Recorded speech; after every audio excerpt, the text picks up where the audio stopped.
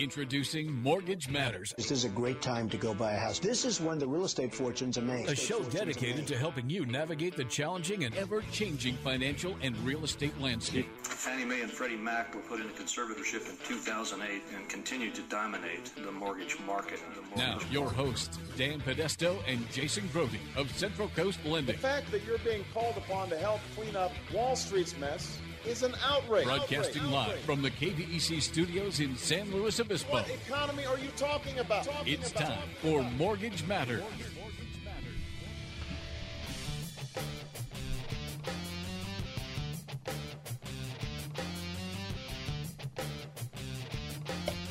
All right, everyone. Welcome. It is... Man, it's October 7th, huh? Sometimes when I'm... already, October 7th. It hit me this morning. I was turning off abroad over there. Mm-hmm. And I'm thinking... Every week that I come here, it just reminds me that it's been another week. It kind of feels like Groundhog's Week sometimes. Wow. You know? Okay. You know what I mean? Just repeat. Repeat? Rinse and repeat. Okay. So here we are. Wow. Yeah. I feel like you don't know what I mean. Like where you're going through the same. Oh, the like same cycle. Just so similar. It's almost like you're on a loop. Yeah. I'm going to be taking a day off from you guys. Whoa. Just so you know. When? About 2 weeks. Who's going to sit in? Craig. Where are you going? Going to go to. I actually scored some tickets to Disneyland through the station here. What? I thought employees can't win. Well, I didn't win. They just said, "Hey, who wants some tickets?" I actually just, Nice. Disneyland can be very cool to me sometimes. That's awesome. So yeah, I'm going to go. Good for you. Yeah. The happiest place on earth. Yeah, and I've been there. Makes you a whole lot happier when you don't have to pay the admission charge. Yeah. It's like, so yeah. Tom and Becky were talking this week about some Disneyland ticket giveaway thing. Mm-hmm.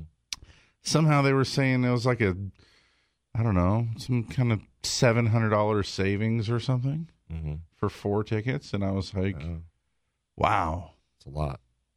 Yeah, but the people keep showing up. They do. Place stays packed. Yeah. I think it is the best one still, in the amusement park. But yeah. But yeah, there's other ones that are getting comparable. They're pretty good. So. Yeah. Well, good. It's nice though because I was at Knott's Berry Farm last year, and it was like $50. Yeah. So but yeah, well, I was able to score some tickets, so I'm gonna go. Have some fun. Yeah, I'm gonna go. Let your hair down a little. That's right. Are you gonna wear your cowboy boots at Disneyland? Yeah, probably that's not gonna work. I could do it, I guess, but it's not good for heavy mileage. It's like loading myself onto Space Mountain and wearing cowboy boots. I don't know. Right. Well, have fun, Jim. We'll miss you. Yeah, it's gonna be fun. We'll miss you. Yeah. Well, so another exciting week in the books, Dan. Yeah. Yeah. I don't even know where to start. I don't even know what to tell you. Well, I have a good spot. Yeah? Yeah. You know that there's some new development going on in downtown SLO? You've seen those, what are they, row homes, townhomes, the San Francisco style townhome.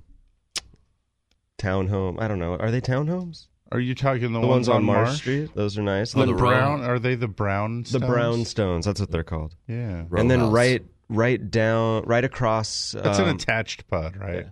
Right across Santa Rosa from there was a commercial building, the old Heritage Oaks Bank branch. Oh. Ooh. That got redeveloped into a mixed-use building. They're in trouble this week. And now it's like all over everywhere, all over in the newspaper, social media, that everybody's talking about this. The color of the building, and that it doesn't comply with the architectural review approved color scheme. Yeah, it's supposed to be 2 different shades. There's like a wooden portion of the building, and then one 3-story dark gray portion of the building. And I guess that 3-story portion was supposed to be a two-tone, two lighter gray colors. And so now they're getting a lot of heat to redo it. This might surprise you. Yeah. I have some thoughts about this. Yeah. Number one. Former city and regional I'm not even putting that hat on yet. I want to tell you, just like as a dude in SLO. Yeah. Killer building. Way better than what was there, right? Holy smokes. That thing was kind of... Even of all of the new construction that's happened down in SLO, I mean, that wasn't just a facelift. They basically kept like they took that wall. thing down, yeah. They kept a wall and the footprint of that building. I remember watching them jackhammer out the old vault, you know, because that's all a big concrete structure. I'm wildly impressed with the building. I think it turns out to look, and this was my thing, actually, I think it was probably early in the week. So I don't know when I saw that news article, I think on Tuesday. So I want to say it was like Monday, but I pulled up to that light and I looked over there and I thought, man, that building looks good. It looks good in downtown. It's in terms of something that's added new. It's got that kind of modern look to it. It's got the good, it's got like nice wood on one end. So I feel like they achieved a two-tone look by virtue of like the gray, smooth stucco and then the wood part of the building. I just think it looks great. Well, evidently, I'm not part of the masses on that. Some people got upset that it looks bad. And so it went back to city council and they decided that these guys need to repaint the building. So I was thinking, though, painting's pretty expensive. Yeah. How much do you think it costs to paint that building? 20 grand? No, it's not cheap. Can't even 30 grand? guess. Yeah, I don't know. A lot. It's a lot. Speaking of... they're bumming, man. They're bumming for sure because it's just a bunch of money that they, you know, and I wonder if they're going to have to repaint it or if they're going to be able to just bring it up to snuff, bring another tone somehow, like through the trims. And the photo, by the way, on that... the Tribune article online that I saw, I felt like it was way darker in the photo than what I recall in person. In person, it just didn't feel like so dark. Yeah. So yeah, people complained, man. Did you know the term for the San Francisco row houses is called the Painted Ladies? The Painted Ladies, yeah. There you are. Yeah, there's the other term. Just a little trivia from the Mortgage Matter show here. Well, so here's the issue, though. I mean, there's this process that that new buildings have to go through. You know, there is an architectural review process where they get to critique the design, aesthetics, including color. And and right there on that corner, there's a few things going on. Yeah. There's a handful of committees and bodies that have to agree to what you're going to do there. And so if the builder doesn't comply with those, I mean, just because the final product is good, should it get a pass on that, or should it have to comply with those rules? Because Dan, there's the precedent being said, oh, well, if it's just a suggestion and not the rule, then other future projects will be able to. I'm guessing there's a little bit more than meets the eye to this one, because there always is, right? It'll turn out that they, you know, something or other. There's a reason why it did what it did. Well, it sounded like the builders suggested that the process was very confusing, and that led to the lack of compliance. Yeah, this painting issue in a way that causes this issue. And I mean, they must have gotten a final to be able to occupy it with it as is. So if it didn't meet some guideline, shouldn't it have not been final? Well, and I'm guessing that people were probably starry-eyed like me, just going, "Man, that is cool. Good job, guys." And then somebody else said, "Hey, you didn't comply with the paint rules." And then, you know, that's like, ooh, hey, they didn't. So anyhow, there you go. What do you think about that in general? What? About downtown having rules about build your building, got to do the setbacks, the lot coverage, provide the parking. Here's the height, here's the shape. We got to agree to the size and the look and the design and all the things. I think having some uniformity with construction is nice. Otherwise, you end up with I don't know, if you're mixing and matching too many design styles, it get eclectic and weird. I mean, an eclectic can be cool, but I don't know. I mean, I understand the rationale, I guess, but I don't know, getting so specific down to, what tone of gray you can use and that kind of stuff, that gets a little, I mean, I don't personally care about that level of detail anyway. So, yeah, I mean, as long as it looks good, I'm more about the functionality and the general appeal of the building. I don't care about, if it was cloud gray versus, rainy day gray. So is the end issue that it needs to be painted, the paint needs to be two-tone paint, or is it too dark of a gray? Both. Oh. Both were the issue. Yeah, it sounds like the balcony or stairwell portions. Yeah. Whoa. Start this party, Jim. Start this party. Yeah. Whoa. Yeah. Yeah, it sounds like the parts, there's the main, boxy structure, and then there's the balconies, and it sounds like the balconies were supposed to be a different paint color than the primary structure. But then also the two gray tones that were selected in that design process were supposed to both be lighter than the actual color ended up being. Bummer. That's kind of what I got out of that story too. So you see that? Yeah. That's wild. But man, I think it sure did improve that corner. I really like that building. I mean, it was vacant there for about a year or more since Heritage Oaks had moved down a block or two. So, it's just nice to see that corner back in business. Yeah. I think more than anything. Well, and if you think about it too, like, we used to work pretty close there a while back. Yeah. Years and years ago. But think about how a lot of downtown has been changing and evolving, and there's been a lot of infill development projects that are pretty cool. We were at Woodstocks last week, and thinking back to what, and I'm sure there's people that have been in SLO so much longer than me, but remember across the street was the parking lot, and there was out in front of McCarthy's. Yeah, back when Moe's was over there. Yeah. Anyhow, it's like it's changed a lot, and the government buildings, and now the Shell station property that's been taken out and all that. It's just, you're seeing all of that stuff all change and move along. And I mean, I suppose it's good that we have a real vision, and you got to follow the rules. And I also like that if the rules weren't followed, that there's enforcement that can force compliance. At the same time, I hate to believe that a convoluted process or unclear guidelines or, God forbid we're going to find out that that was approved that way. Yeah. And it was because, whoever at those first meetings or whatever just failed to comply.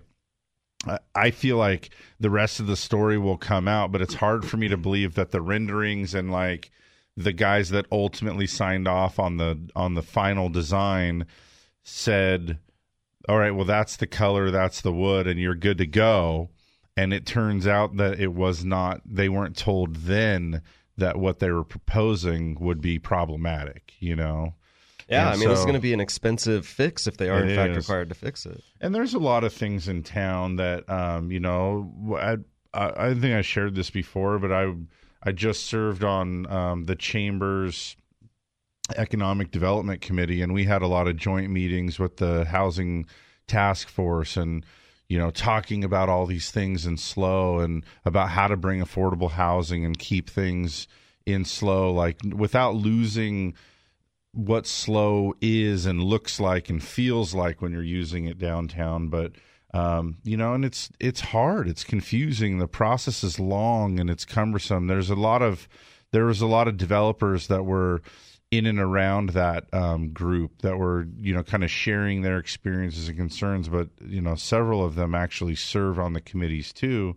And those were things that they said is like, it's difficult because you go look at what the height is, and then, there's the downtown corridor and these different things. And so then you'd go in there and propose something and, start investing time and understanding the process, only to find out that because of all of the different requirements, the project starts getting scaled back, it can't be that tall. Even though, we know it says that, but that's really supposed to be an architectural feature. So now you could drop the whole building, 10 feet, which might get rid of a whole floor. And now you have to... Each story has to be set back like a layer cake. Yeah, wedding cake, the thing, And so it gets hard. And, that becomes part of this broader conversation, too, about, affordable housing and some of the challenges to affordable housing is that planning phase where you're going through design and you're trying to figure out how you kind of maximize square footage and usability of a lot, only to keep being scaled back and spending more money and time. Back and forth in that conceptual process. And so it just makes it really difficult. So that was, interestingly enough, those were things that we ended up as a committee were recurring themes is on most of these things that came back to, man, you just got to make it simpler. You got to have a clear path where it's well understood what's possible coming out of the gate, and not that you learn these in these meetings and with plan review and with the the various architectural review might agree to something where the historical or whatever doesn't. And so was the group suggesting that there's a general plan, and so that general plan will identify different zoning for different parts of the city or whatever. And there's some specific plans to downtown. And so, is there not enough specific design criteria available to builders so that when they go present that first draft, that it's got a high likelihood of getting approved because it's so clear? Is that they're saying that's not the environment? I hope that we have one of the developers listening today that could call in and answer that question more specifically to you. I've never been through the submitting end of that but process. Some of those guys in your chamber group were. Yeah, been, right? And they, as they suggested, you could go by the letter of what was outlined to you and submit it, and then be redesigned multiple times in the process based on the different approval process you have to go through where it's somewhat subjective, and they could change things. And so, one of the things that we were talking about specifically was about building height. And you, for example, if you were allowed to build a 75-foot building, and, just kind of giving you a number here, and then that's what the zoning allows. And then you go in there, there are spots where it could be that you don't get to go to 75. It's not just your right because it blocks a view corridor or it changes the architectural feel. The surrounding buildings aren't ready for that, all these different things. And so even though the zoning might permit it, you're going to be scaled back in what you're allowed to do in kind of a subjective way because of other factors that carry in. So it's one of these things where, and that's good and bad, right? Where you're being told, well, no, you're not going to get to do exactly what it says because we're protecting a broader sense of place and a skyline and like a view corridor and all these things. However, if you're on the other end of that, you end up hearing these developers talk about things like height by right. Like, if I own this property or I'm redeveloping this property, this is my project. If the zoning says it can go 75 feet, then why shouldn't it be able to? Yeah, and perhaps, and this is one of the challenges, is like so let's say you're looking at a single-story building that's underdeveloped, or maybe a two-story building, and it's potentially able to go to 75 feet. So you start wanting to develop that lot. Maybe it's a partnership, maybe you're going to buy it, but you're doing math about, can you do a project here and get in and get out without losing everything. And the challenge is that you stand in the street and stare at that thing and have got to worry that what you think is possible on that lot by letter of the law by the end of the day may not be what you're actually going to end up with there. And that subjective process is one that causes concern. It causes some people to not want to get into those projects, but at the end of the day, it also costs a lot of money. And so those are the things that make the carry cost of, getting a conceptual project off the ground and up and running that will discourage a lot of people from wanting to do it in the beginning. It sounds like with this height issue specifically, like if the zoning allows for 75 feet, but the subjectivity that's injected during the review process says, yeah, maybe someday in the future, but not yet because the other surrounding buildings aren't ready for a 75 building, then isn't the general plan or the zoning then looking too far out into the future and needs to be adjusted to what's allowed today? I don't know. I mean, you tell me. But that's where you end up with, well, if you're going to go to the maximum height, what we really envision is that's an architectural feature. Well, why don't then that needs to be clearly outlined in this? Well, what's the maximum height of actual usable space versus what's the maximum height of architectural features? Yeah. And I think just adding that kind of clarity to this, it helps someone decide if they want to even begin down a path of a certain project or not. And by the way, I want the process. I want to point out to you too that not at all the interest of picking on SLO. This conversation came about we got a builder that ultimately didn't comply with. Oh, and I'd venture to guess you could insert pretty much any municipality name in there, and it would be a similar situation. I know, and it's a tricky thing though because I think for the most part, and having come from that planning life, most of the planners are pretty into what they do. They love what they do. They have a pride in where they are, and they're interested in creating. One of those buzz terms, like I said earlier, it's called that sense of place. And it's one of those things you talk about, like when you're talking about eclectic design and those kind of things, when you're really trying to create and reinforce and foster a sense of place, there's a real pride to that. And I think San Luis does have it. And most of the people that live here agree too, right? Like you're like, hey, is San Luis doing it right in terms of, protecting that what is San Luis brand? And as you cruise through town, especially if you think about what it looked like 20 years ago, it seems like they're, and obviously it's not without challenges. We could talk more and more about how in the 20 years since we've been here, San Luis downtown used to be full of offices, little businesses, a lot of everything, and now it's turned into a restaurant row. Yeah, with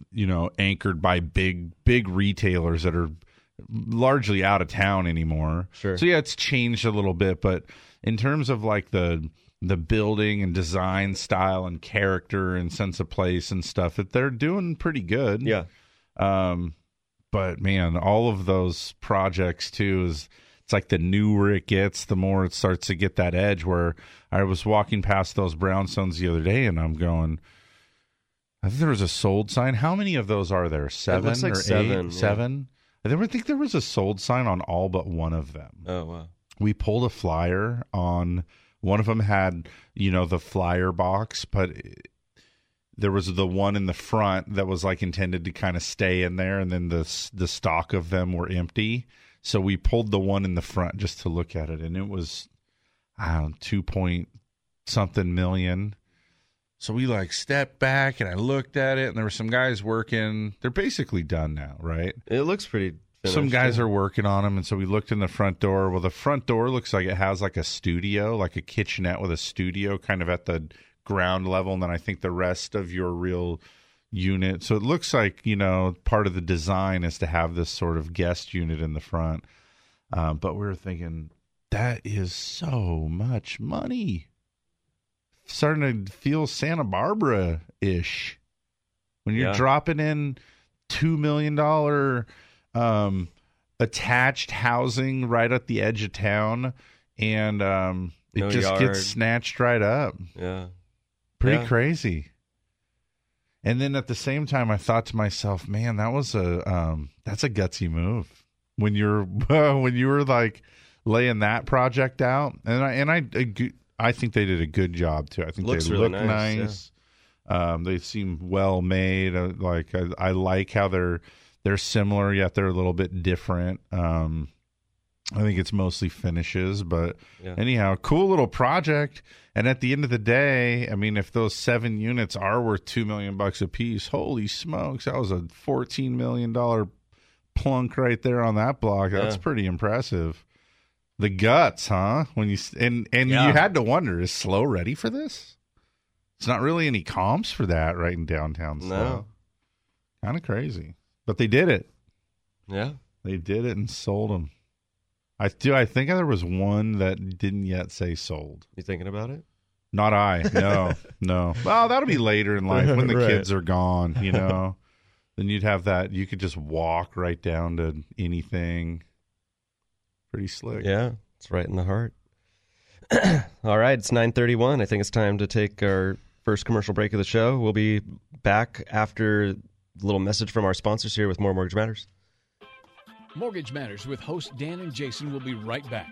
Join the conversation by calling 543-8830 or 800-549-5832. Hi, this is Jason Grody of Central Coast Lending. Too often, potential home buyers disqualify themselves believing they need perfect credit. The fact is, we can finance home buyers with low credit scores, collections, bankruptcy, foreclosure, or short sale. Before you meet with a realtor, step 1 is to get pre-approved. Just call 543-LOAN. Central Coast Lending is an equal housing lender. California BRA number 018-39608. DBO number 6054783. MLS number 328358. We're the mortgage experts on the Central Coast. Central Coast Lending. For those of us who live here on the Central Coast, we know this is a unique place to have a home. And for over 30 years, Patterson Realty has been a vital part of San Luis Obispo County. Patterson professionals have led the way in real estate by adapting to new market conditions to make sales happen. What they offer is the quality of their people, agents working just for you. Get the experts at Patterson Realty on your side. Experience the Patterson difference. Call 544-8662 or online at pattersonrealty.com. Through 7 presidential administrations, bull and bear markets, and unprecedented change, Blakesley & Blakesley has been here helping residents of the Central Coast reach their financial goals. So if you need retirement advice beyond Social Security, want to roll over an old 401k, or simply seek guidance through an important financial decision, visit Blakesley & Blakesley in San Luis Obispo, Paso Robles, and Santa Maria. Blakesley & Blakesley for the service you deserve and the advice you trust. Member FINRA and SIPC. You're tuned in to Mortgage Matters, which airs every Saturday from 9 a.m. to 11 a.m. Your hosts, Dan and Jason from Central Coast Lending, want you to join the conversation by calling 800-549-5832. Now, back to the show.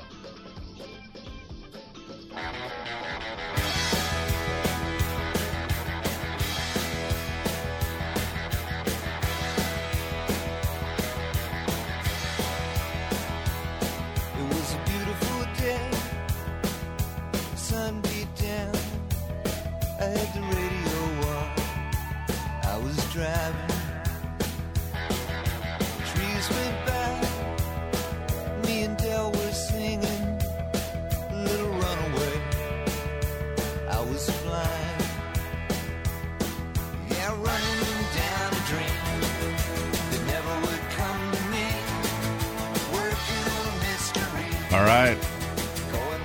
Welcome back, everyone. That's a little song choice from the late, great Tom Petty. There you go, Running Down a Dream. Yeah. That's a bummer. Kind of a bummer week this week, actually. Yeah. Mm-hmm. Yeah, this week was a bummer. Mm-hmm. Really a bummer. Yeah.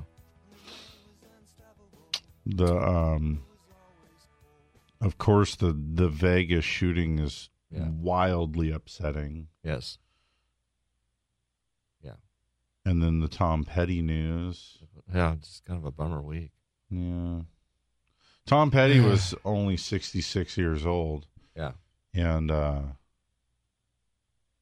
depending where you are on the age spectrum. Yeah, I know. It's like...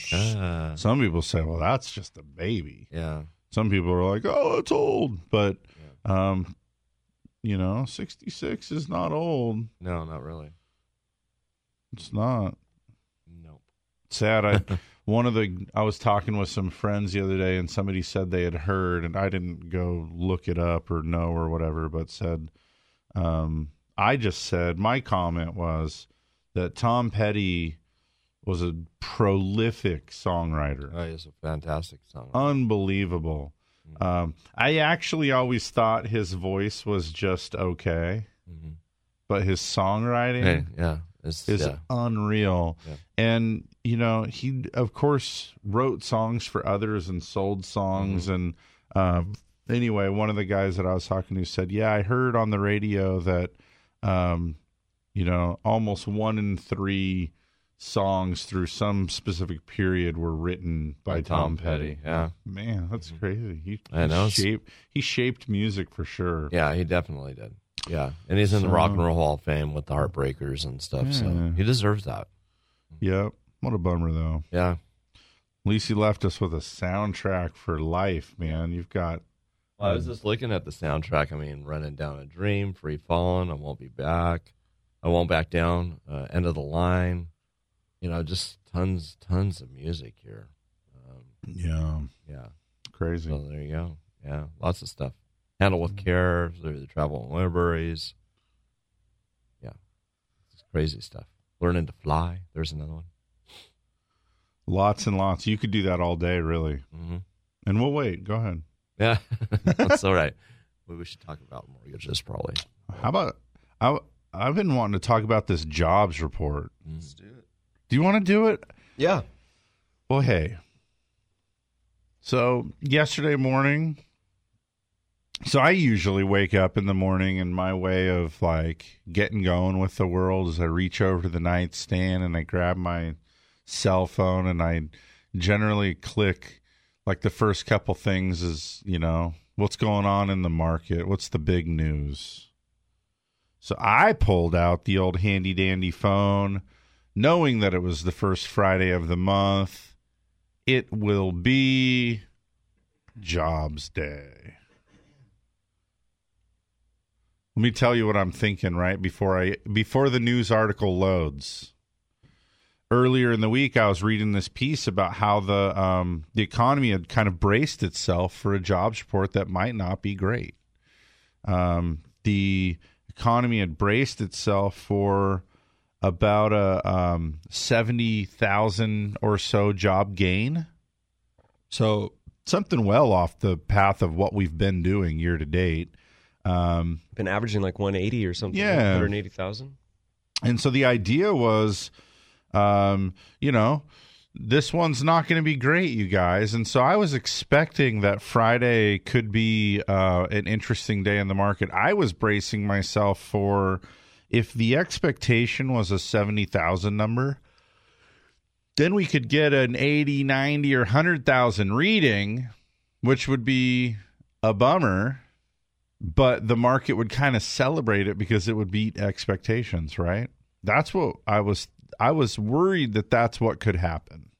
So I wake up on Friday morning, I grab the cell phone, open up the browser, type it in, jobs report, hit go, and it says, the first headline says that the country lost jobs in September.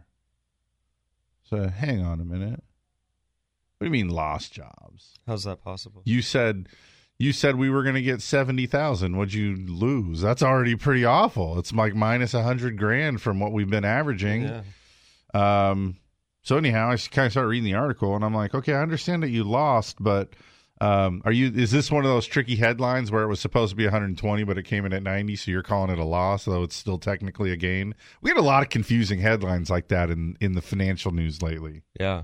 So anyhow, this doesn't make sense. I can't see what you're talking about. All you're saying is that you lost 33,000 jobs. What's the real thing? So I grab another news article. Whatever. I'm like, stupid Business Insider. Just answer my question. How many jobs did we create? I don't care what you say we lost. Get to the next little article. The economy shed 33,000 jobs. Hey, hang on a minute. Everyone's going to go with this weird narrative? How many did we make, though? I guess I'm still half asleep, right? You got to go, this is ridiculous. Then I go look at the actual Bureau of Labor Statistics number. Like, holy smokes, it's a minus number. So I kind of put my head back, and I was thinking, whew, we're going to get good rates quick. You got a month here in 2017 at the, basically the fourth quarter is going to open with a month of negative job growth. Like, you actually really, not only did you not create the 70,000 lackluster jobs that you said you would, but the number published, and it's a negative 33,000. I mean, we haven't had that in 7 years. Right. Really, 7 years. Think about that last 7 years. We haven't had a month where we were expecting a gain and got a negative. So I was like, that's really, really interesting. So right away, you got to go, well, what's the deal? Yeah. What happened? Is it because of the hurricanes? Natural disasters? Is it the hurricanes? I don't know. The numbers were certainly blown around by the storms. That's a pun. He doesn't like it. Not even a giggle. Jim's too busy in the music to even smiling hear on it. the inside. It's also a non-farm payroll.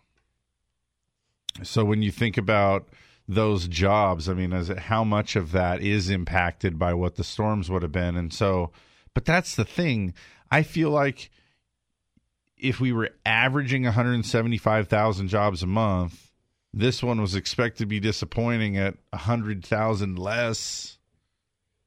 And then it was 70,000. Then it was 100,000 lower than the disappointing expectation. That's like a $200,000+ absolute value of jobs. Like you really missed that. So anyhow, really a shocking number. And there's a lot of manufacturing jobs in Texas and Corpus Christi, Houston. There are places that are shut down due to damage or need to, change. Like some of them, you remember some of those chemical plants and things like that where they were choosing to shut down and like halt operations just to try to get their facility as safe as possible for the storm coming in. So maybe it takes a while to get all of those things back on track, but food and drinking establishments, so this is like your hospitality bar and restaurant. They lost 105,000 jobs last month. And the Bureau of Labor Statistics reported that the number of people not working because of bad weather jumped to 1.5 million. So once you get into it, you start to understand the splash a little bit. I'm thinking back to the Fed remark too, by the way, where they said that historically these storms don't really have a lasting impact on GDP. So it's not really that big of a deal. The unemployment rate, though, did you see this number? The unemployment rate went to 4.2%. Kind of wild. Yeah, always funny when that gets better, even though the jobs numbers themselves don't look So good. the bond yield on this jobs report started going up for a while. Right in the morning, it started going up. It's exactly opposite what you would expect, right? After a terrible jobs report, yeah. You would expect that to go down. You would expect rates to improve. Tell me why. Well, it's just the old negative, bad news is good news when it comes to interest rates. Usually there's less optimism that, stocks are going to improve, and so money goes into a safer place. There's less pressure on the Fed to make another rate change in December. So, money in those instances of negative news or uncertainty about the future, you see money go to safe places where there's guaranteed yields, and that is the bond market.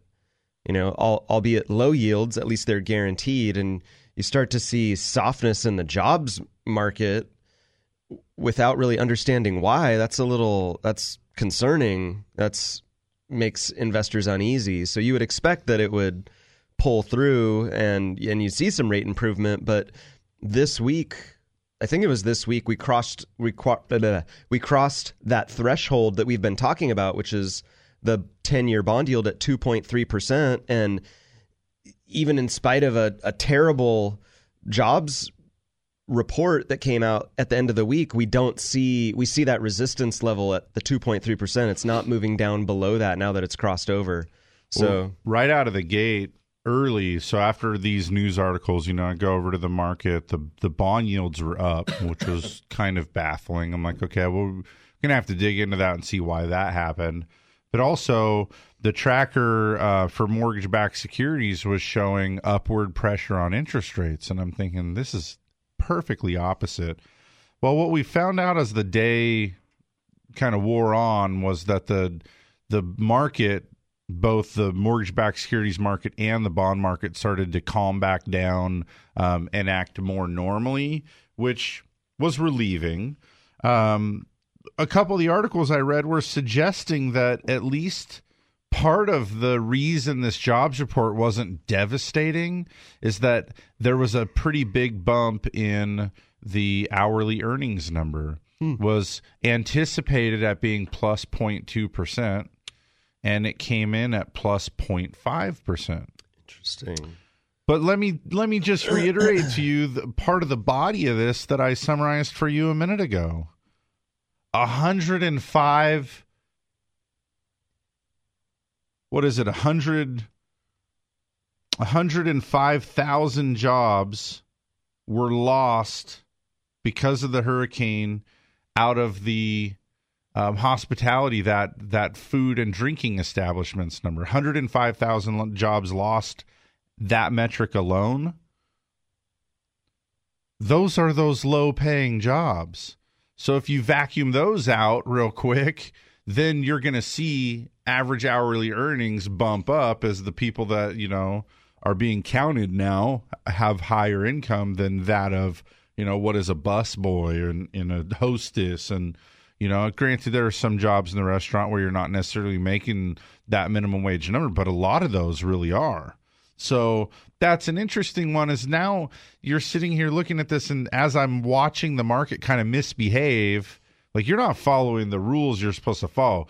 This jobs report to me, like you said it nicely and eloquently, I'll say it straight up. That jobs report is scary. It's downright scary. It's there's a storm, but it was wildly under expectations, and you hope that it's not the beginning of something broader or something deeper. Well, now that I'm understanding that hourly earnings were up so much, I start to look at it a little differently. Maybe this isn't such a negative jobs report. Okay, right, I'll bite. Here's why. If virtually no new jobs were added, I mean, in reality, 33,000 jobs are actually shed, but hourly earnings are up, does that just mean that we've reached maximum employment and that now employers are having to pay more to just get the existing employed population to move around to better paying jobs? Is that what's going on? Is this a sign of max employment, of full employment? Maybe. And now it's just employed people are shuffling around looking for a better job. Maybe, but I got to draw your attention back to the fact that there was so many of those low-paying jobs were lost that's going to... Does 100,000 jobs even move the needle? There's 330, 40, 50 million people in the country. How many people are working? What, good 200 million or so? 175 million. Does 100,000 even move the needle? Hey, man, maybe you're the guy turning the market in the wrong direction here. It's your fault. You're the one trying to tell me that this glass is half full. Maybe I'm telling you it's half empty, Dan. Maybe the jobs glass is 100% full. Maybe it's fully full, fully employed. Fully full, overfilled. Maybe it's filled to the rim. Perhaps. The employment gains averaged 249,000 in the 6 months prior to the storm. After New Orleans found itself underwater. Gains averaged $76,000 over the next couple months before soaring to $341 in November 2005. So they're able to say, of course, historically we see that the recovery is good after the storm. So anyhow, I feel like we do this a lot, where we look at these months and we say, well, we'll have to see what the broader trend is. And so, we can look at some of these past storms like Katrina and see what happens. And we can look at what we've been doing and what we think we're going to do. And by the way, this is interesting timing too, because we're have you guys started putting up your Christmas decorations yet? No, not yet. Did you buy any yet? Not quite yet, no. I still have the same ones from last year. They're still in the store. I mean, they're already in the store. Oh yeah. Probably in September they were in the stores. Or so anyhow, we're getting close to where a lot of these retailers are going to start ramping up. And, usually do see a little bump in hourly gains during this period too. So hourly employment, looking at all these different metrics, maybe we're heading just right into the sweet spot here. I have a feeling, Jason, the November 1st, all the Halloween's gone and all the Christmas is up and ready to go. Yeah. I have a feeling. I bet you're right. Yeah. It'll magically disappear the evening of Halloween. Usually after a bummer jobs report like that, as you talked a lot about the bonds, you know what happens to the stock market? Well, same kind of thing. It's a little bit freaky.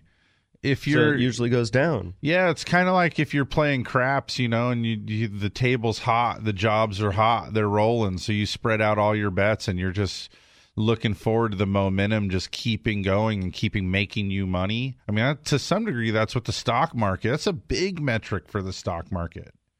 How's the big economy doing? How many jobs are we creating? Are they good jobs? Are the average work weeks improving? Are the hourly earnings improving? Like you're suggesting that the labor market, the employment cup may be full.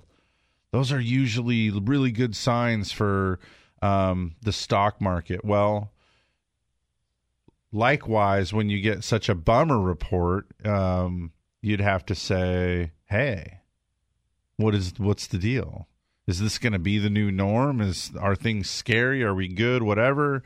The Dow finished up yesterday down 1.72 points. That's like flat. We used to seeing the Dow move 40, 60, 100 points in a day. 22,773, basically flat. Not scared of that number a little bit. By the way, the continues to be record highs at the end of like every session. Yeah, I see it. Kind of wild. My IRA statement. Are you loving that? Yeah, it's a great year to be socking money away in an IRA or 401k. Yeah. It's good. One of the guys I helped buy a house earlier this year said that he thought that the market was overcooked, just being too optimistic, and that it was unsustainable, these crazy numbers in the election year, and kind of cited several other election cycles and sounded like he was well researched. So what he did was he pulled out a loan against his IRA, which would effectively sideline that money, right? And then used that loan to buy some real estate. So that's interesting. So with the market's at an all-time high, Dan, are you going to move that to cash, or no? Are you going to move it to less risky and less volatile investments? No. You're just going to stay the course and just believe that it's just up is the only way? Yeah. Okay. Yeah.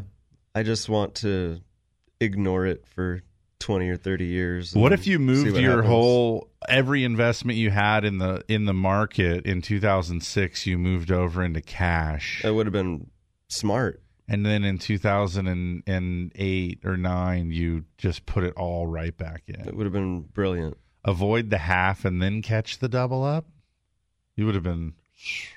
boy. Yeah. It's almost as good as having Biff's sport book in Back to the Future. Totally. Yeah. But darn it, we didn't. Yeah. And when the Dow was down so low, you remember that? Yeah. 6,500 or whatever it was? Yeah. You were sitting there going, how low can this thing go? Yeah. And then how long will it take to get back to 14,000? Yeah, forever. If ever. If ever. Remember that? Mm-hmm. We said those kinds of things. Same thing, your house. You know, you sit here and go, oh, this guy bought a house for $550,000 in 2006. Now it's worth $300,000 or whatever. Is this guy going to get that money back ever?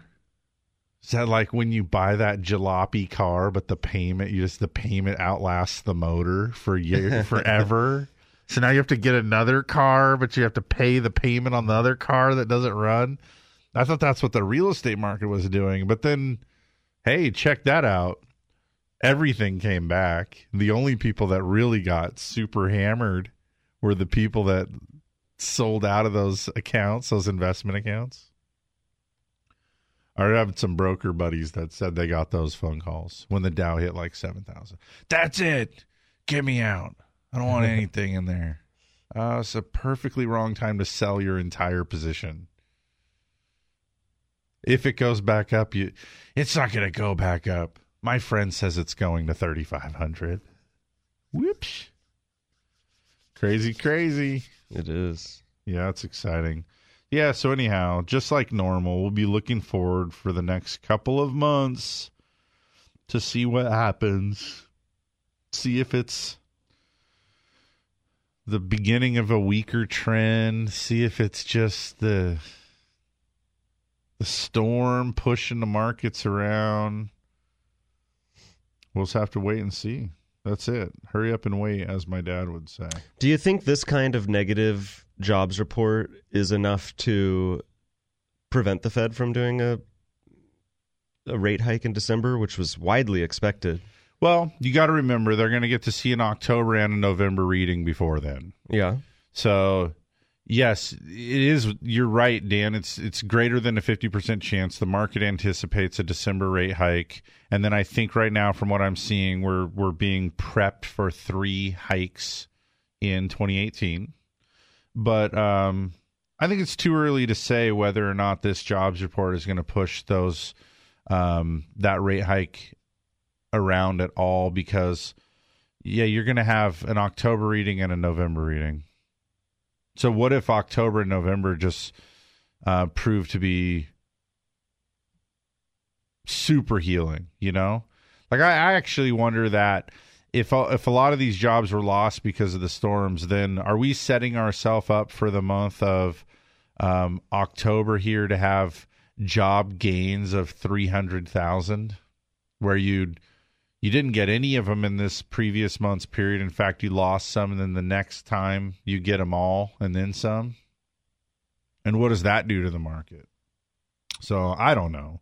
We'll have to wait and see, but we'll definitely track it and see. But yeah, that 4.2 unemployment rate's got guys like you thinking maybe this is the real deal. That's for sure. All right, we got to do a commercial break here. We got 5 minutes for the top of the hour break. We'll be back and hope that you'll join us.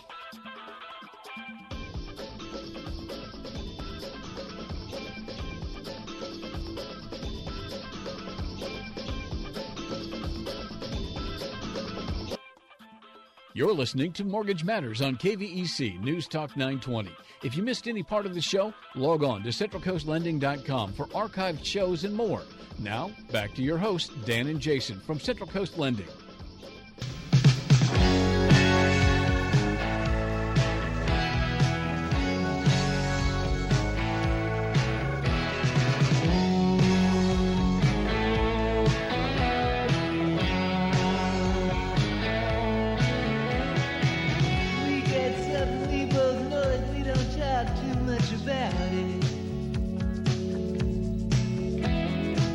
Ain't no real big secret, all the same somehow.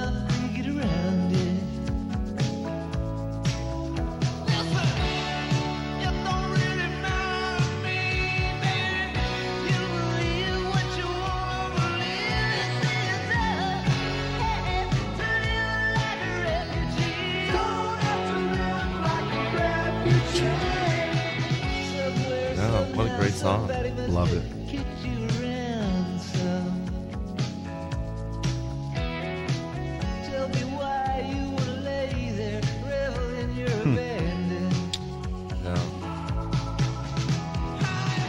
I got a news article here, Dan, that talks a little bit about simple strategies to boost your savings. I know you're always looking for ways to boost your savings. Yeah. This is relevant for us because, obviously we're a finance company. We want people to be able to be in the best possible position to buy a house when they're ready. Yeah, there's an element of financial advising to the loan pre-qualification or just consultation process. Yeah, and I think it's probably really a little bit a broader view, kind of the bigger, chunkier it's more, I guess things. financial planning might not be right. Budgeting. Yeah, common sense budgeting, yes. Probably. So here you go. Employee Benefit Research Institute surveyed people and found out that the majority of people could save more but don't. I don't think you needed a survey for that. Everybody probably could save more but doesn't. Even the people that are saving. Yeah. The trouble is people are making too many financial commitments. A car loan, a gym membership, housing they can't really afford. These things are sabotaging people's ability to save. So the suggestion here is to follow some simple rules of thumb to keep you out of the problem here. Spend no more than 30% of your income on housing.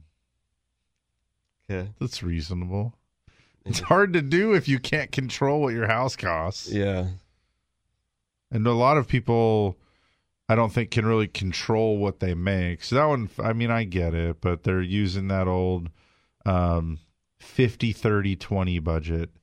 50% of afterpay tax goes to necessities such as mortgage, rent, insurance, food, student loans. 30% goes to things like wants. Those are your gym, vacation, Starbucks. 20% of your after-tax dollar, of course, should go into savings. But problem is, and we see this after-tax dollar. Yeah. Like basically you take your net pay and break it into the 50-30-20. Wow. Save, and I've always heard too that you should save first. Yeah, if your take-home pay is $3,200 a month, you should be throwing $640 into the savings, and then no more than $1,000 on housing. But really, if you're taking home $3,200, you're probably making closer to. It'd be $1,600 would be 50%, but yeah. Well, but that was for more than just mortgage. Correct. That was for other. But this mortgage was about a third. This is what I'm suggesting is that around here, it makes up more. That out of the gate, you see people are spending 40 or 50% of their gross. That's what I'm saying. Income. I'm trying to back into what's the housing percentage based on gross income. If you're bringing home $3,000 or $3,200, I think is what you said, you're probably making gross like $4,000, $4,500 a month. And if you're only spending that $1,000 or $1,100 on housing, then you're really more like a 25% of your gross wages on housing, which, I mean, how many people are qualifying for homes for whether it's refi or purchase? How many people's debt ratio, the housing only ratio, is 25% or less? I'd venture to say not many. Not many. In fact, you seem special to me when you have that circumstance. So that just doesn't seem like a realistic guideline. Perhaps it's, our area's different because it is that coastal California. Living. Yeah, California. Coastal California. Coastal California. Yeah. I mean, maybe that's why. Maybe this metric works. This guideline of spending works in other parts of California or other states. Well, and man, if you live in California, then there's also lots to do too, and there's year-round weather in which to do it. So there's there's constraints on the other parts of your budget too. I like the idea at the heart of it is to save more money, to have a dialogue to get people to think about opportunities to save more money. We offer an IRA match at our company. Does you're more intimately involved in the payroll than I am. Does 100% of the employees participate and contribute to that IRA? No. No? A third of them do? Maybe a quarter. A quarter to a third. And of that third to a quarter, are they doing the maximum? No. So you didn't... Most are not. 10% do the maximum. That's disappointing. I've always thought you, no matter what it is, if you can only, you can only bring yourself to do $10 a month or something, do something. Yeah. But yeah, see, this is the problem, is that a lot of people just they're not set up to save at all. Just the budget is don't run out of money. Mm-hmm. Don't go to zero or beyond. That's the budget. You look at, go talk to people that are in their 50s, 60s, 70s, 80s. Most all of them will tell that young person to save money. Save money. Spend less money. Save money. You'll be thankful you did. It's perhaps a loss today. The other thing this guys were saying is that, interestingly enough, millennials are beginning to be more attracted to prenuptial agreements. Yeah, so as this generation is moving, it's hard to split up a tiny house, so you got to get it in writing before.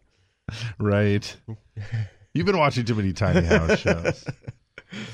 Well, because they're getting married later in life, they're more likely to have careers, businesses, property, things that have made them want to be more protective of the wealth they've accumulated. So there's a increase in the number of couples seeking prenups. I think the prenup thing, and in these guys, they're kind of describing how it had some taboo on it for a few years there.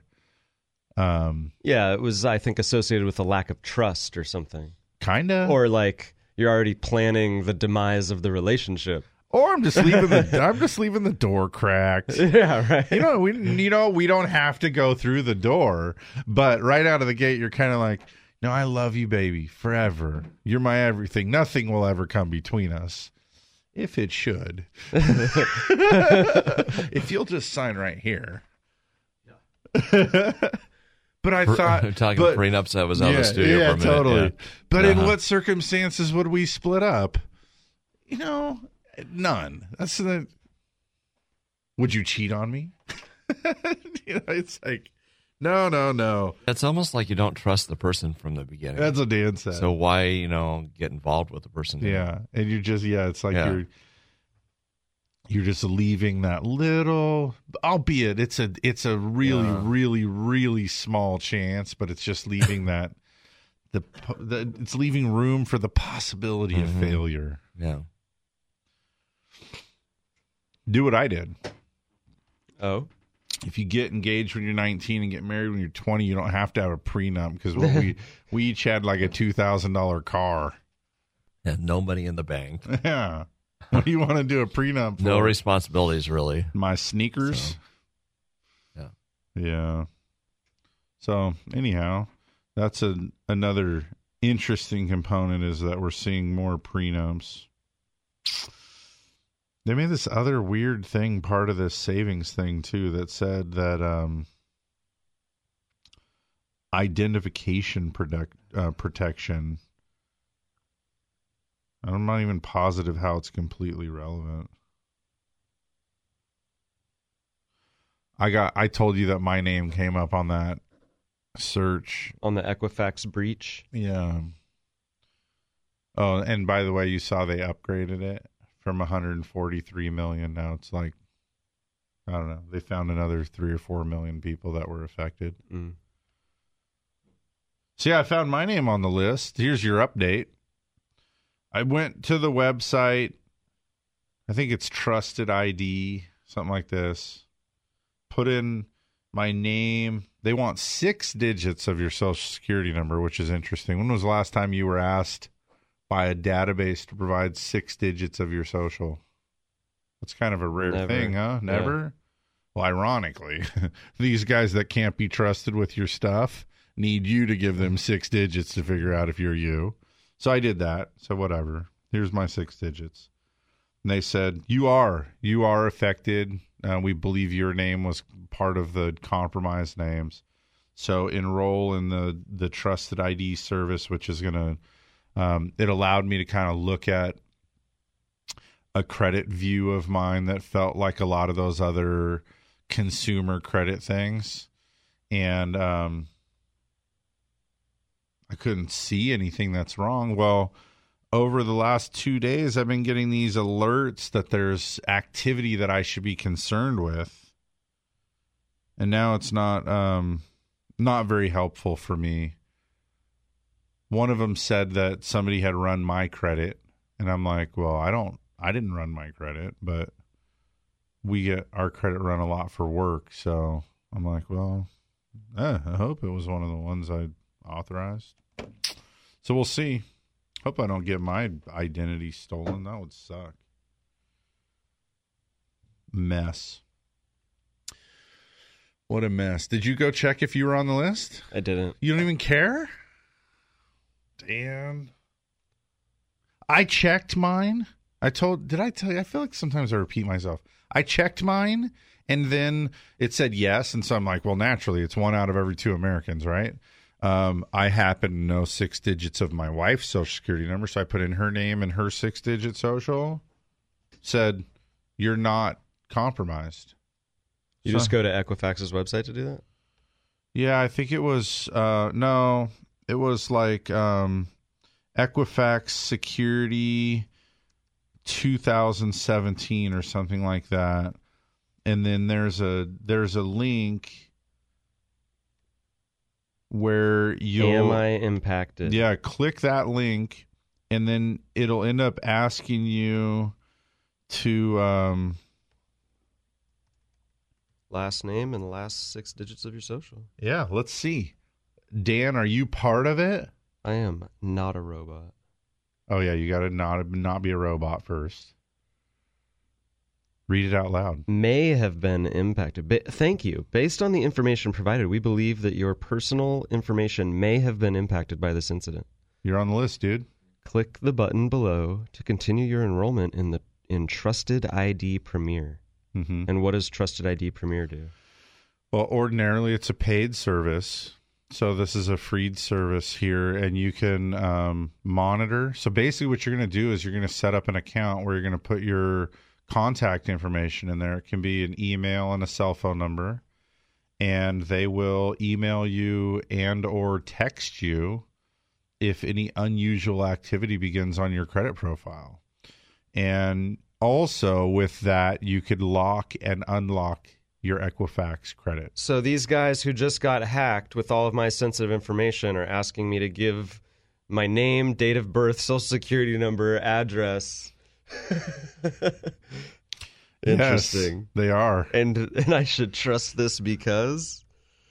Well, that's the irony of it. But if you don't trust it, and here's my understanding of what this site is doing, by the way.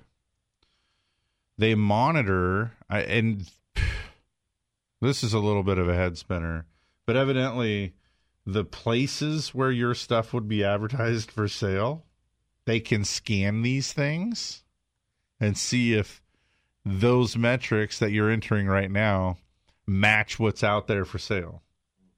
This is wild.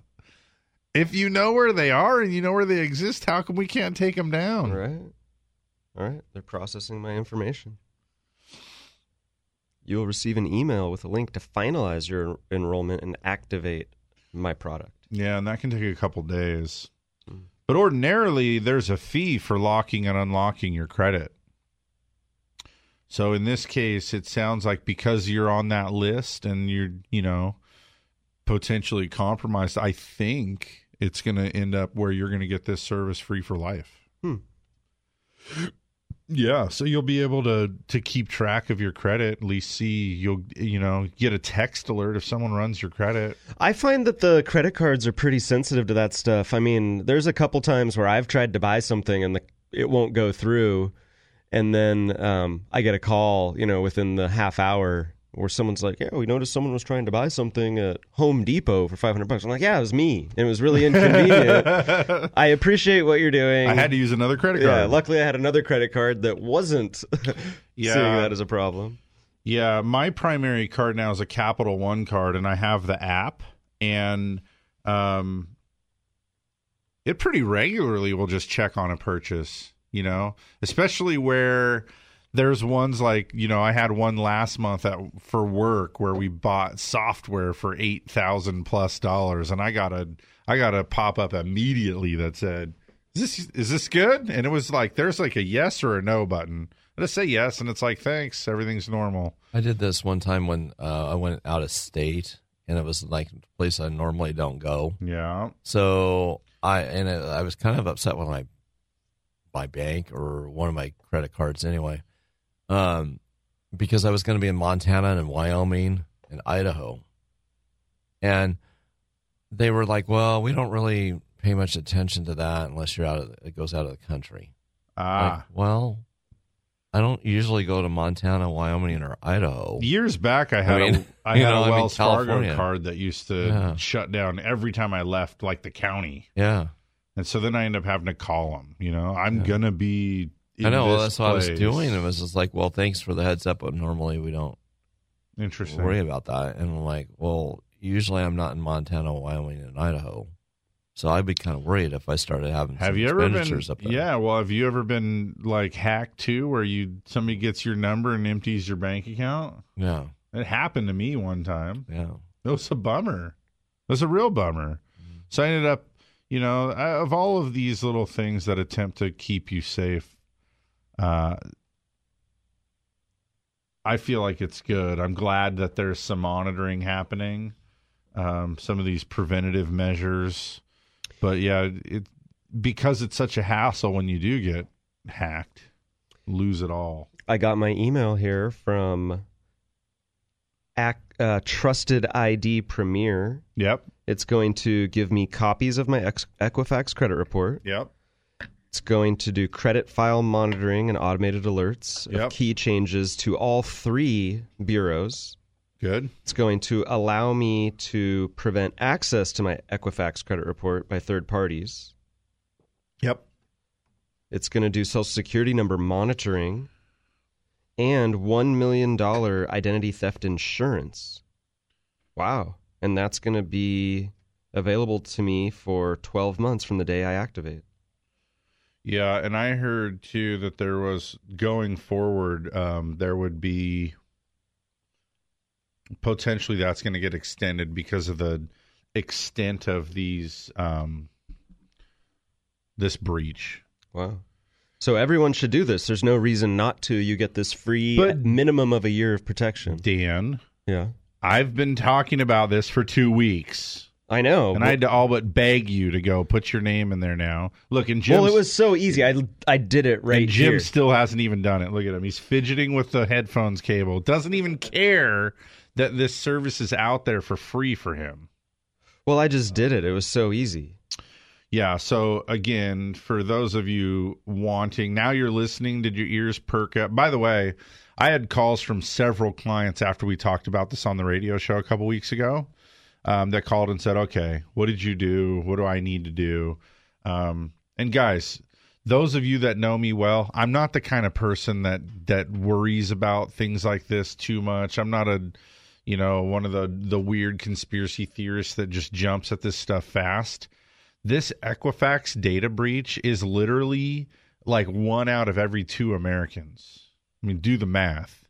So your chances of being on there are relatively high, and it's not hard at all. So if you go to, I just typed in Equifax Security 2017. Go to that link, Equifax Security 2017, and then just follow the clicks. It took, like, Dan, you just did this while multitasking in less than a couple of minutes. And like I said, I got 3 alerts so far on mine. We get our credit run a lot for work, and in fact, with all of the banks that we work with, they keep track of our credit to make sure that we're not doing something personally that could jeopardize our business.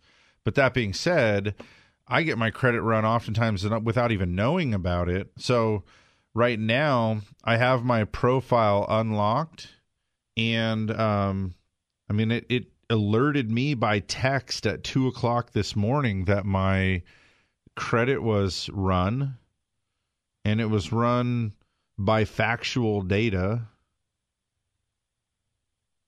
business type NA. So, man, I don't know. Think that's bad, Dan? Tough to say. The inquiries that happened on the 5th said that they were mortgage reporters that checked my credit 2 different times on the 5th. So I imagine that those were probably investors. But the same one that happened yesterday says that it was business type NA. And I could lock my report, but that's going to cause problems. Do you want me to lock my report? Then every time you fill out a package or something, I'm going to have to unlock this thing. That's just going to be a pain in the booty. Well, anyhow. All right. Jim, are you making your way to EquifaxSecurity2017.com? I have not yet. What are you waiting for? I will. You will? I will. You seem like you don't think it's that big of a deal. Yeah. I think it probably is. It's a big deal. Yeah. I encourage everybody to go check it out. It is the middle of the hour, which means we only have a half an hour to go. That's right. It's exciting. We're 3/4 of the way through the show. It's exciting. Basically. Do you got big plans today? Not really. Dan, big plans today? You checking your credit right now? Look at him. You can see him. He's like nodding. Got that satisfied look. Looking down there. All those things just as expected. Feeling good, yeah. Balance. No new account. Nothing weird. Dan gets a lot of quiet time over there. So yeah. Well, I just was impressed with how easy that was. Good. All right, we're going to do a commercial break here. Take some time out to thank the sponsors. We'll be back in a couple minutes with more Mortgage Matters. Mortgage Matters with hosts Dan and Jason will be right back. Join the conversation by calling 543-8830 or 800-549-5832.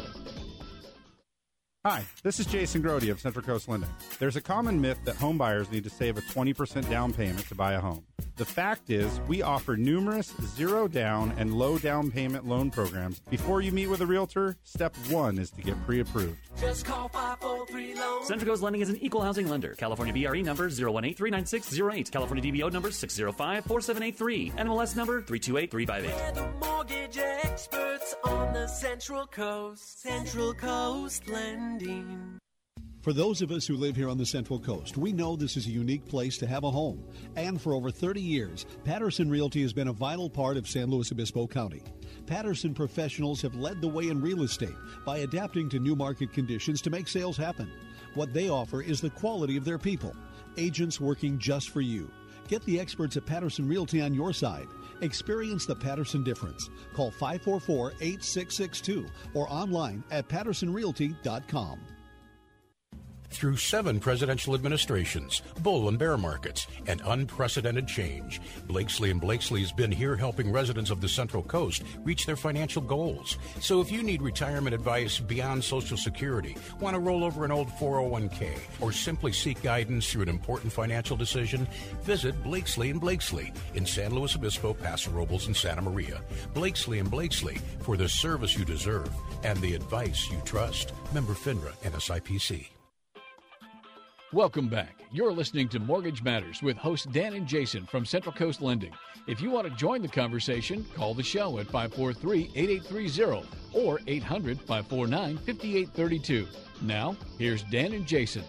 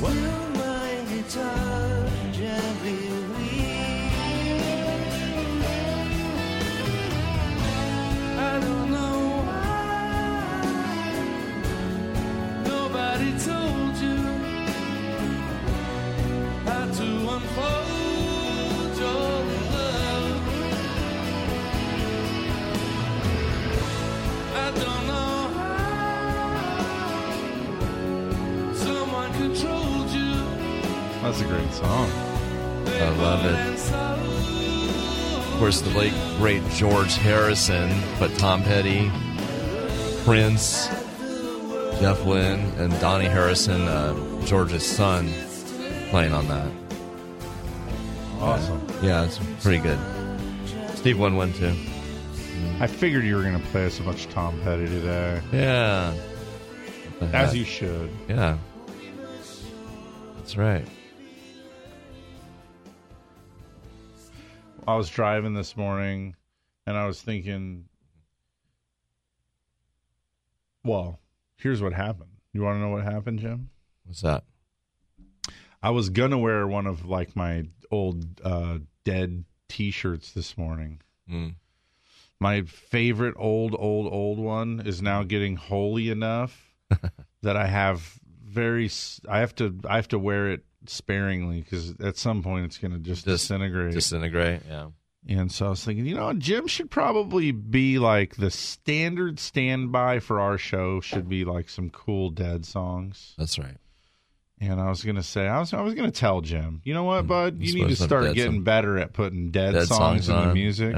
And then I thought to myself, you know what? We should write it into the contract. We should write it into the contract. Jim has to play Dead songs? Yes. That on every non-holiday, when coming back from breaks, that Jim should have to play cool Dead songs. Dead songs. And then as soon as I was like, so I'm driving and thinking about this, just kind of laughing to myself. And then I was like, but today's going to be, I'm not even going to say to play any because today is all about Tom Petty songs. I'm going to get some Dead songs on. Cool Dead songs kind of sounds like an oxymoron to me. Yeah. It's like a jumbo shrimp. No, I like the Dead. I like the Grateful Dead. Just twisting your arm a little. Yeah. How about this? There's a great track from, you probably find on YouTube, but Tom Petty played some Grateful Dead songs. Well, let me see if I can find some Tom Petty playing some Grateful Dead songs. Yeah. Let's put it out here. And we'll take that last break here in a little bit. Good. All right. Are you all done now? Yeah. You're good over there? Well, I can't log into the Equifax thing to do all the stuff you were doing. I'm waiting for a password to arrive. Yeah, so that was the one thing, and that password, I think, basically I got this 24 or 48 hours or something after I set up, but I think it's because there's so many people that are impacted by this that they're just working their way through the lists. Yeah. So, anyhow, good luck. Hopefully you don't end up on the hacked list, man. Yeah. That'd be the bummer. I was looking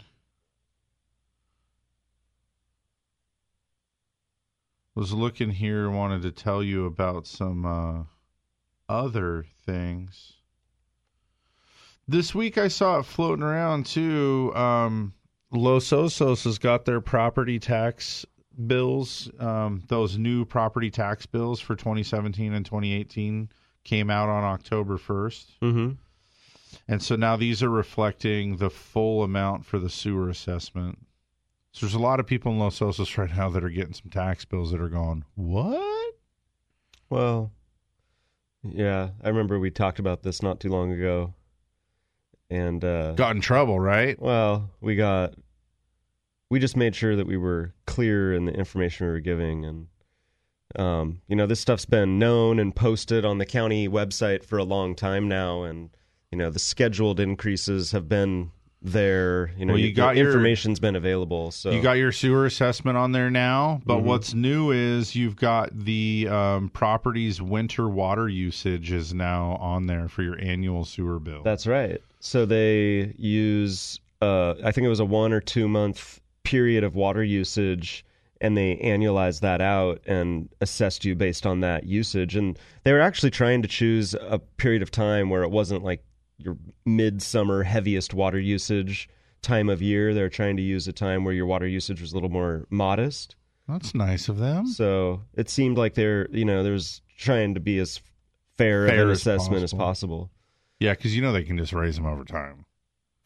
Speaking of which, you guys over in Morro Bay had picked a sewer site, right? That it seemed like... Yeah, I mean, I want to say 2 election cycles ago, there was a pretty big changeover in the representatives on city council. Some new blood was added to council, and a lot those people ran on, their ideas for the sewer, the water reclamation facility, and where it should be and how much it should cost and all that stuff. And so that group decided to move away from the existing site and set their sights on some other properties that were away from the coastline. And ultimately, I think it was just late last year, they decided on a site off of South Bay Boulevard and Highway 1. I guess that would be the north side of Highway 1, a site over there.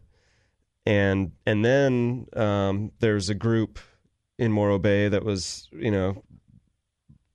petitioning city council to reevaluate that it was going to be too expensive and it was going to make the water sewer bills unaffordable for many of the residents. So they went back and reevaluated it, and ultimately at the last city council meeting decided that they were going to move forward with that selected site at South Bay Boulevard. And one of the things was really the timeline, because they were awarded a loan. Was it the EPA? I think it might have been the EPA. It was one of the agencies had awarded the city of Morro Bay a low interest financing, but they had to apply for it by either July or August of 2018. And there's some reports and studies that need to be done in order to submit that application. What happened in Los Osos, right? So if they were going to then, it sounded like if they were going to consider other sites, that it would push them to the point where it didn't look like they were going to be able to get that application in on time, and they would lose out now. So in order to keep on the path of obtaining that financing, moving forward with the South Bay site made the most sense. And okay, so it's not moving. No. Yeah, they've decided to stick with that site they selected last year, which is the South Bay north of Highway 1 site. And that will enable them to do whatever studies they need to do and get that application in on time to secure that low interest financing. And that's the property then that's like north of Highway 1? It's kind of behind the senior center as you're approaching Morro Bay. Or is it that assisted living facility type of thing? Yeah.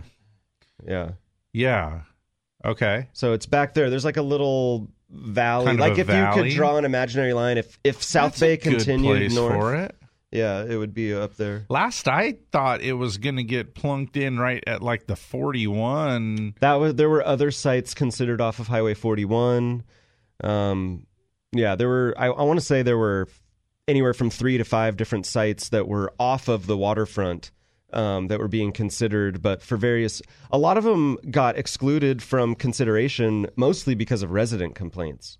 Like I know there was another site that the council really preferred called the Rigetti site. I'm not exactly sure where that one was. I assume it was off 41, but I guess residents were threatening legal action against that one that was going to take too long, cause problems with the low interest financing, and so they shied away from that site due to the potential legal battle.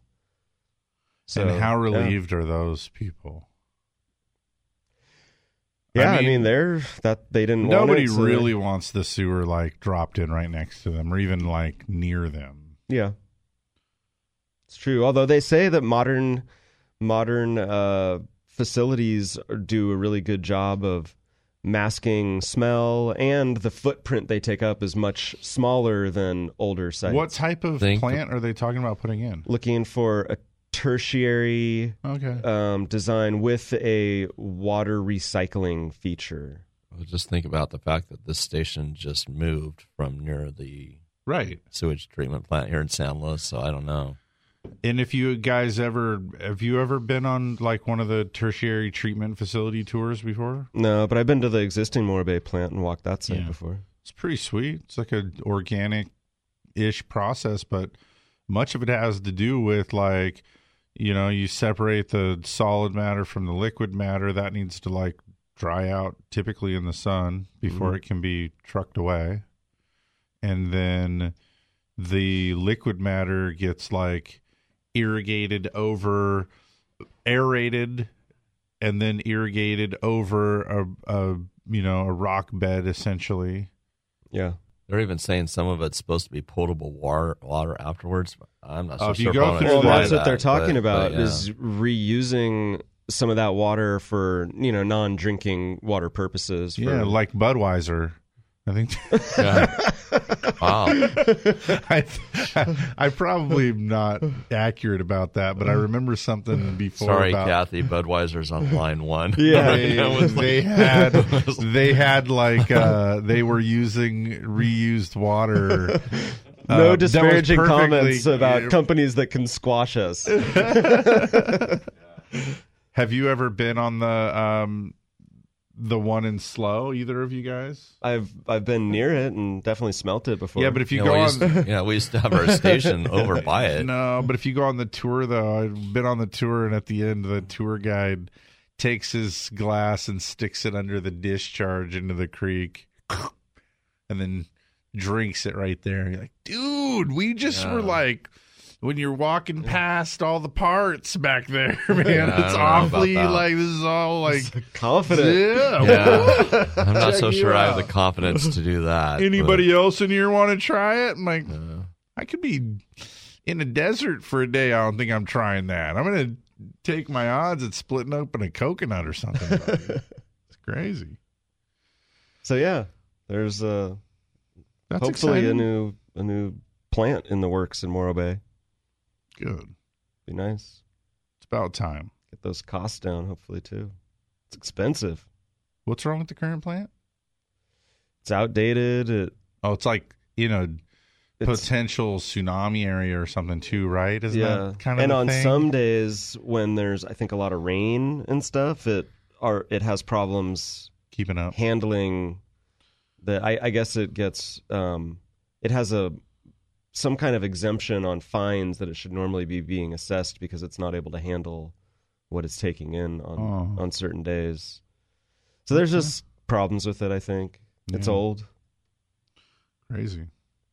Yeah. All right. Ready for the final commercial break?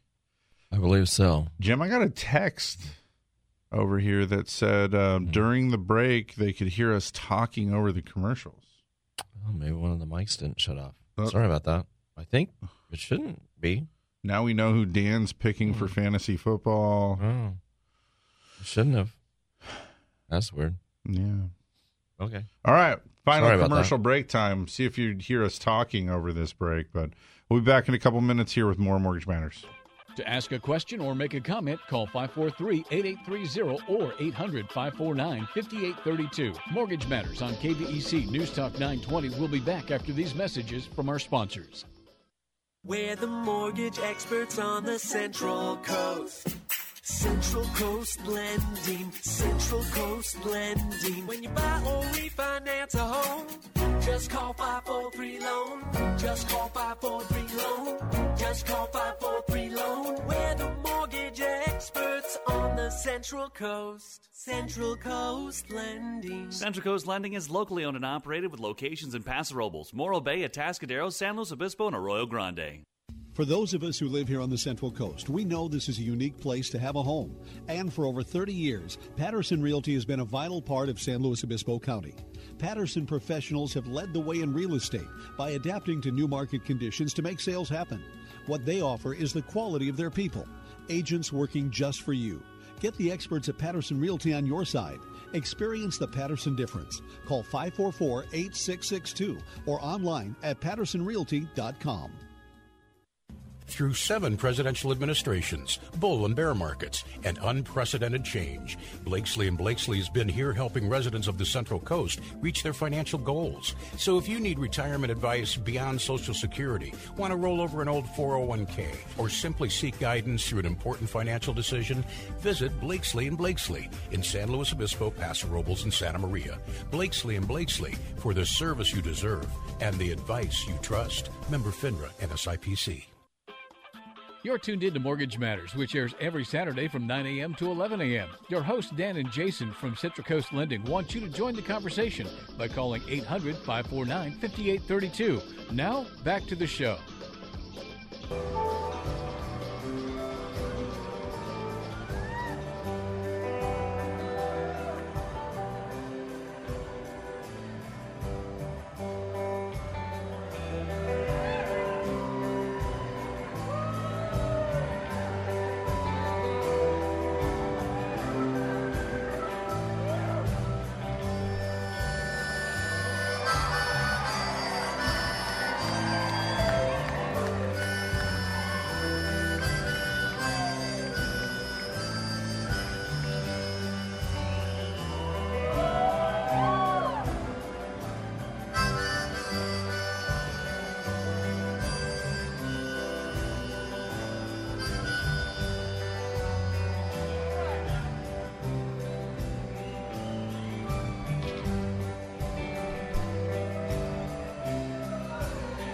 I know what that is. It just has a long intro. I was just wondering if Tom Petty was going to sing the lyrics. There it is.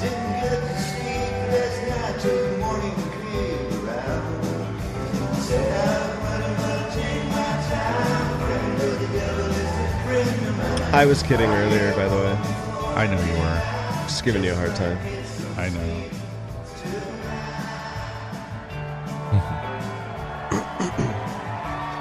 Well, we made Jason happy here. Yeah, that's pretty cool.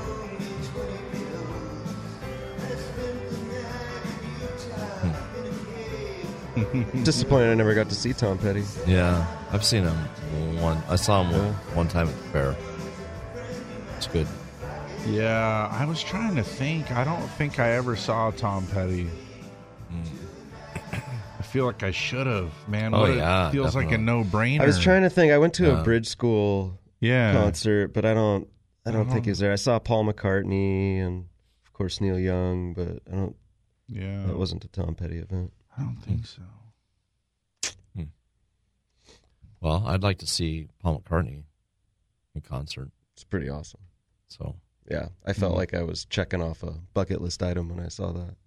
Totally, and that was years ago. Yeah, there you go. He's played Bridge School before. Yeah, I figure. So we'd have to try to nail down the year. But yeah, I wondered the same thing because that would have been. I know I never went to just the Tom Petty show, but I'm trying to think back to the festivals and things like that. But anyhow, yeah, that was cool. Thanks, Jim. See, I figured it out. The problem was that I was trying to find a really good version of that video too. Yeah, some not so good out there. Yeah. So Indeed. Yeah. Well, so what's the local housing market feeling like right now? Are we getting into that time of year where things cool down, or is activity still pretty? I got to tell you, hot and heavy. The majority of people that I meet with seem concerned about values. Yeah, and that the market feels like it's really competitive. Unfortunately, you don't have a lot of time to think about things still. So you're in this kind of pressure cooker where if you find a house you like, you have a really small window. You better be prepared to make an aggressive offer quickly. And, you know, I think pressure cooker is the perfect term for it. I mean, that's you're gone are the days of getting any kind of time to really consider these things. And this is true in most of the market here locally. And I think that's just because you know that you're getting into that environment when you hop into this market. You're just from day one, everyone tells you that, and then you go in and you experience that, and it's difficult. I mean, it's not uncommon today. I mean, I had a transaction this last week where the borrowers and the realtor is one that I really respect, made the remark to the buyers that, you know, you might just need to write an offer and then make sure that you're serious. Because it's like, if you don't, somebody else will. And that sentiment in the market, I think, is just overwhelming, and it just keeps driving things. Last week on the show, I leafed some through those Keith Bird stats that talk about days on market as well as percentage of list price that homes are selling for. The marketing times are short and dropping, and the sales prices are getting 98-ish% on average in our county of list price. So, like I said, you've got to know that that's the environment that you're hopping into. So almost every client that comes into my office feels that. They feel that heat and that pressure, and they're trying to do the best they can to hop in there and get comfy with it. But that makes it a tight market. That makes it hard. The other thing I think about often is the property tax side. You know, I think about people who have owned homes. They're retired. They own their homes. They own them free and clear. And I just think, gosh, how awesome it must be to have that free and clear house where, yeah, I mean, I guess you have property taxes and homeowners insurance, but, you know, once you've paid off your mortgage, I mean, it's virtually like living rent free, right? Your property taxes are a couple $100 a month maybe. But then I think about new buyers today buying homes. I mean, the median house price in San Luis County is somewhere north of $500,000, but truly in some of these neighborhoods, you know, an entry-level home's $600,000 or $700,000. When you buy that type of house, which is entry-level in some of these cities, you could have property tax of $750 a month. I would say, yeah, just round numbers. I mean, close to $1,000 a month in property taxes and homeowners insurance. That's never going away, and it's only going to go up. So that's crazy. I mean, someday you'll pay off that huge mortgage, and you'll still have $1,000 a month to just plus maintain your insurance, plus your maintenance. I mean, yeah, that's definitely something to think about. But you know what's funny is oftentimes I think most of the people that have that good Prop 13 tax base, they don't actually fully realize the difference, because they get a tax bill. No matter what your tax bill is, people are rarely happy with it. They pay the taxes when they're due because the penalties are, you know, seem egregious, and they're taxes. Okay, well, they don't know. You know, that person that has that sweet Prop 13 tax base of like 25 years ago, they're paying $1,500 a year for property tax in SLO. They don't know that their neighbor's paying $6,000 a year. So they don't have that context, or and 12, so 50. they don't care. Like, so they don't know to be grateful. You know what I mean? Yeah. I was actually working with a client this week that got into escrows, attempting to move a property tax base. So that's an option. There's information on the county's website if you're needing that, but they'll let you move your tax base one time. What is that? It's like Prop 60 or something? Prop 61? Is it Prop 60 or Prop 58? Something like that. This is the property tax transfer California, property transfer California. What are we? Prop 60. You were right. Started in 1986, allows for a one-time transfer for a replacement property of equal or lesser value. Yeah, so the idea is... It's a move down. Yeah, like it's the downsizing, the empty nester downsizing. So you've got a 2,500 square foot house, in the cool school district because you did it with the kids in mind and the whole thing, and it's worth $1 million, and it's 2 stories, and it's 4 bedrooms, and it's all a thing. But now you're hitting this point in life where, you know what, the missus and I are going to grab a condo in town because I don't want to take care of a yard anymore. I don't need all these bedrooms anymore. I get a condo, but the condo, if my house is worth $1 million, the condo's worth $600,000. If I just go get a new tax rate, my taxes could double or triple, even though the house is worth less. But in SLO County, we honor that tax base transfer. So if you're over 55, you're buying down in value, transfer tax base, you get that cool tax base you've always enjoyed. It allows people, I don't like the term right size as much as, or downsize as much as I like the term right size. Yeah.